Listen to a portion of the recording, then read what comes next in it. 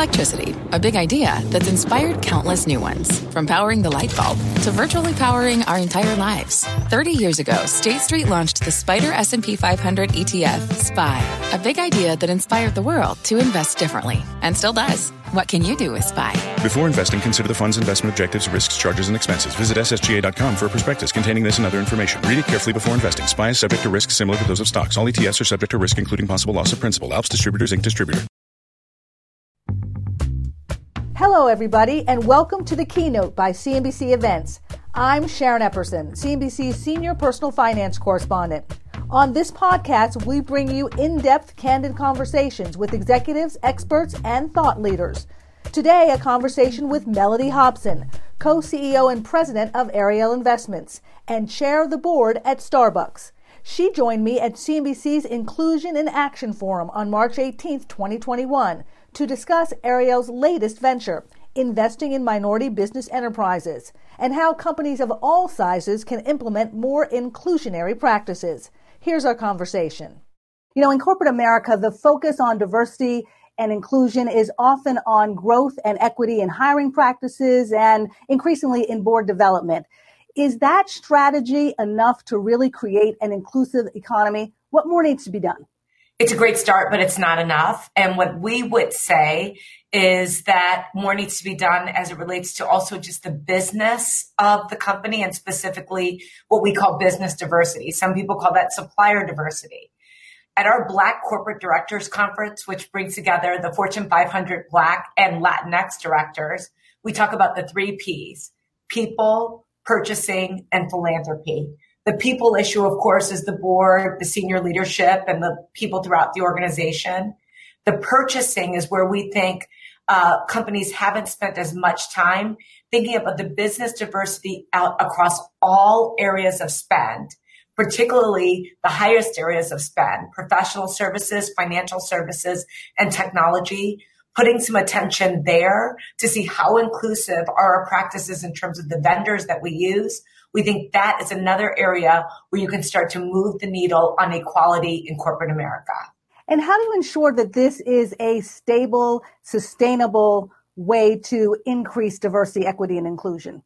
For all 3 Ps, we think you have to measure. It's very, very important to, as I like to say, math has no opinion, have the math. And the only way you can do that is commit to having an annual review of these issues to see where you're gaining ground, where you're losing ground. The other thing that we talk about when you do measure, let's just say you're looking at people, you measure by ethnicity, no multicultural umbrella where you put everyone together, all of the ethnic minorities and women, and say this is our diverse cohort, because it masks underrepresentation.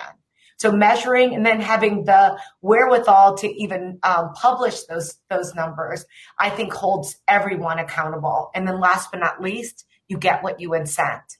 You incent the behavior that you want, particularly at the senior leadership level. And to do so, I say you hold the individuals accountable and you pay for that performance. When you were talking about the people, you were focusing on the workers, the leaders, the consumers. I'm wondering about how important it is for businesses to include the people that are not directly in their businesses right now. When we talk about recent employment data, we are looking at job recovery overall, but not for Blacks and Latinos. Unemployment rates are still significantly higher than for whites. How do we include the people who have lost jobs or have dropped out of the workforce altogether when we're talking about creating an inclusive economy? From our perspective, we think about the recovery. How are these businesses going to recover? And one way that they will recover, they will likely add people, especially if the economy is as strong as we think it might be. Some people are calling this the roaring 20s, that will come out of this much stronger than anticipated. And in many ways, the stock market is forecasting that. You are exactly right about the unemployment issue.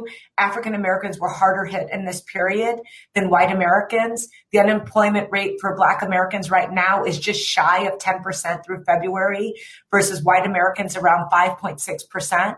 So in thinking about the recovery and thinking about the hiring that companies will do, having a focus on inclusionary hiring practices, I believe will make a huge, huge difference. When we're talking about making sure that we're having inclusionary practices, how important is it for corporate America to support and promote the inclusive economy idea for smaller businesses as well? How do we make sure that businesses that right now, many of whom are struggling, become part of this inclusive economy and are supported and promoted? That's why I go back to purchasing. If you are using a diverse list of vendors, and that includes small businesses, that includes minority business enterprises, that creates an opportunity for everyone to, again, participate in the growth and success of the overall enterprise. So we're just trying to think about all these wonderful American businesses are out there. The more inclusive they are, the better it is for them. More diverse communities and more financially successful communities are good for business. That's just a fact. And so thinking about it at every level, and specifically around the purchasing, I think can really bring the small businesses in. Your company, Ariel Investments, has just launched its first private investment firm, Ariel Alternatives. Can you tell us a little bit about that project and that firm? What your initial initiatives are going to be? So we are specifically trying to scale sustainable minority business enterprises and do it in a way that has never been done before by bringing two essential components together, capital and customers. We find that there's a lot of conversation when it comes to minority business enterprises about access to capital. And we think that's important. We think access to customers is just as important and sometimes even more so.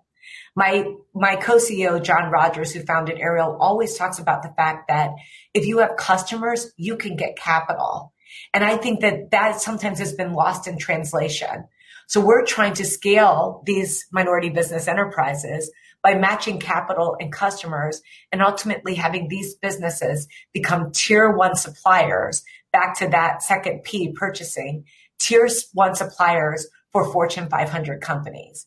And we're targeting businesses and middle market businesses with revenues between $100 million and $1 billion as potential acquisition targets for us. Now, the real issue that is out there, minority business enterprises overall, 95% of them have less than $5 million in revenue. And so all of these corporations that want to do business with MBEs, they have trouble doing so because they can't get the scale that they need. So that's where we're trying to go and say, if we had businesses of scale, how could that change the outcome? How could that ultimately create more jobs? Because we think over a decade, we could create 100,000 Black and Latinx jobs. As our businesses grow, can we relocate them in underserved communities and help stimulate those economies? Making sure we have C-suite executives in those organizations that are people of color, a diverse board, exceptionally diverse workforce, creating a scenario where everyone is an owner of the business so that you're narrowing the wealth gap from the rank and file all the way up to the top of the organization. So just rethinking the whole idea of diversity and inclusion with bigger companies. One of the initiatives, Project Black, one of your first initiatives, is that focusing only on Black and Latinx entrepreneurs and companies, or are you broadening that out? How is that working?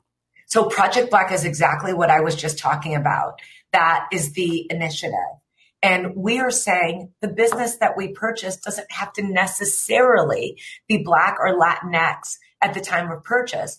But by de facto of our ownership, the leadership we will install, the board, the attention to diverse workforce and the accountability that we will have there, de facto, the business will be, my word, minoritized through our ownership. And ultimately, again, people have to change their mental model of a minority business because these would be businesses of scale. This episode is brought to you by AARP. 10 years from today, Lisa Schneider will trade in her office job to become the leader of a pack of dogs.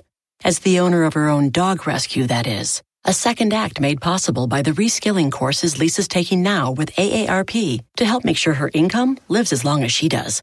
And she can finally run with the big dogs. And the small dogs, who just think they're big dogs.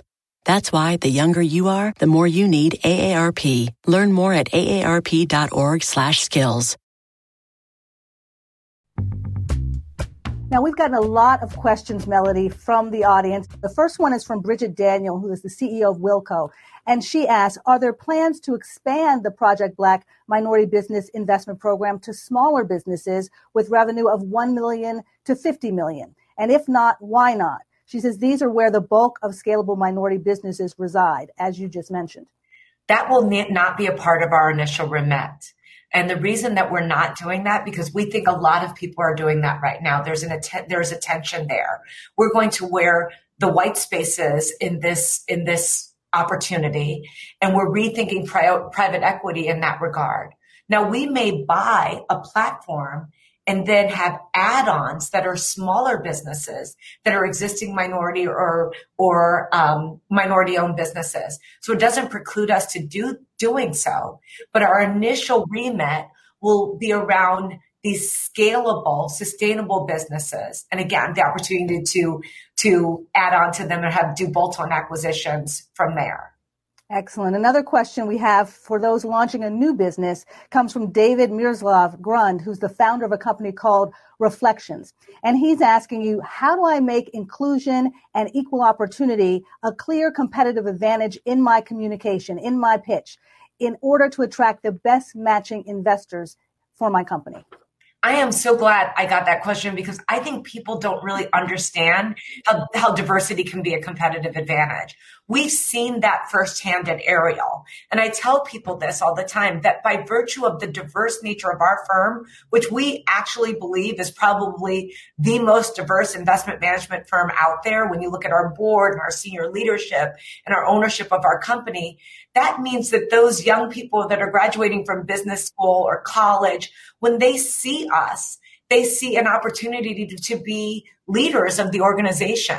And I think that we get more than our fair share of really great resumes because they see the opportunity that is created at a firm like ours. So our diversity becomes a competitive advantage in terms of our talent acquisition. And we make that known to our potential customers, because we really do believe a diverse group of people that come together ultimately have a higher probability of doing better work, producing better results, solving really hard problems. And do you think that makes it more attractive? A company that's just launching makes it more attractive to angel investors, to initial investors, if you're also talking about your competitive advantage as well as whatever your purpose and mission for the company is? Or is that part of the mission? Does that need to be part of the mission? For us, it is part of a part of the mission, but we are not afraid to also spell it out to those who are talking to us so that they can see why our offering becomes so compelling as a firm.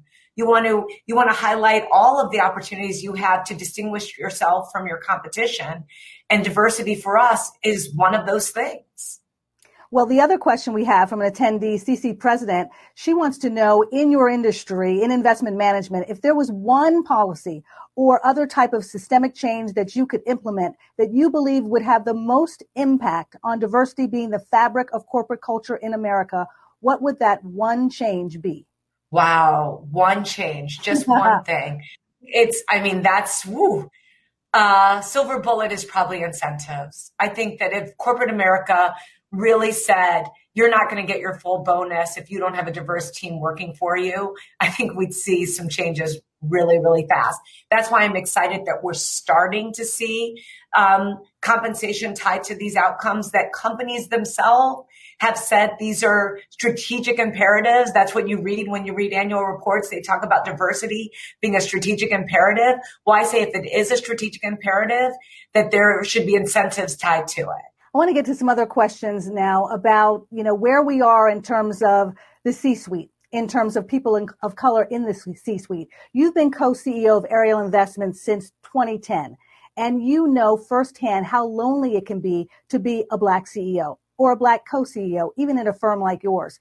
We have recently, after 4 years of having no Black women CEOs in the Fortune 500, we now have 2 coming on this year, Roz Brewer at Walgreens and also Tasunda Duckett at TIAA. And I'm wondering what you think their position now as the top leaders of their company means overall for corporate America.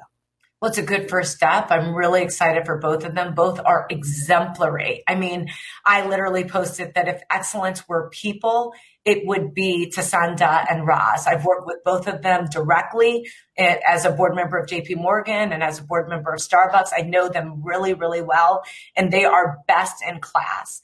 Now, I'm glad to see corporate America recognize that talent, because I've said many, many times before, talent and genius do not discriminate. And yet, for whatever reason, when you look at the highest ranks of corporate America, one would think the only talent really lies in white men, just based upon their overrepresentation versus their representation in the overall society. So I am delighted, but 2 is not enough. 2 out of 500 is not enough. And if you look at Blacks in general, I think the number is 5 or 6 out of 500. This is just not, this is, as I've said before, math has no opinion. The math tells us everything. We have a long, long, long way to go. Yeah, we certainly do. And we're seeing some changes, small changes in the C-suite on boards as well. And again, this is something that you know very well. You have been on the board in the past of Estee Lauder. You have been on the chair of the board of DreamWorks Animation. You're currently a director, as you mentioned, of JP Morgan. And you are chair of the board as of this month for Starbucks. So in this role, at this company in particular, what do you see as your biggest challenge in advancing diversity, equity, and inclusion? As it relates to Starbucks, or as it relates to what? Starbucks and your board roles overall? My challenge is not what you would expect it to be, because I'm working with willing participants.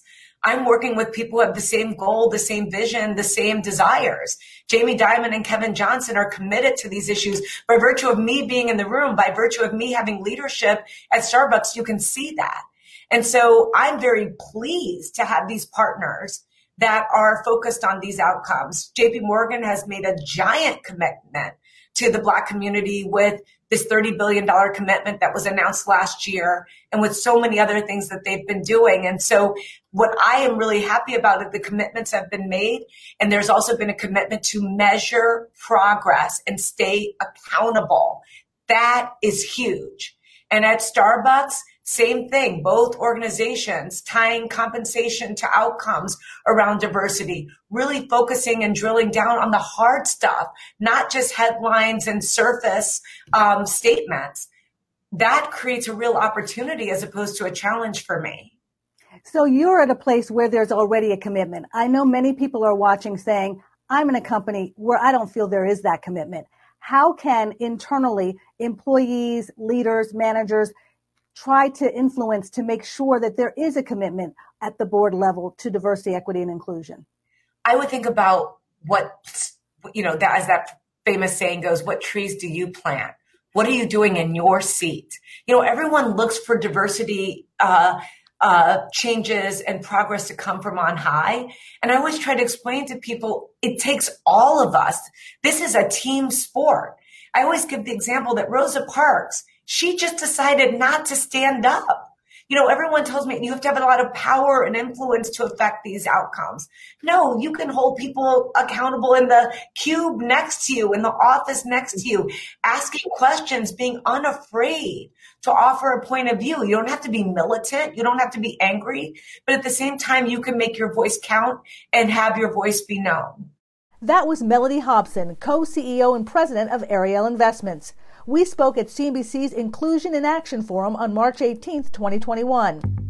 The keynote is produced by the CNBC Events team. For more information on upcoming CNBC events and how you can join us, please visit cnbcevents.com. I'm Sharon Epperson. Thanks for listening. Life is a highway, and on it there will be many chicken sandwiches. But there's only one McCrispy. So go ahead and hit the turn signal if you know about this juicy gem of a detour.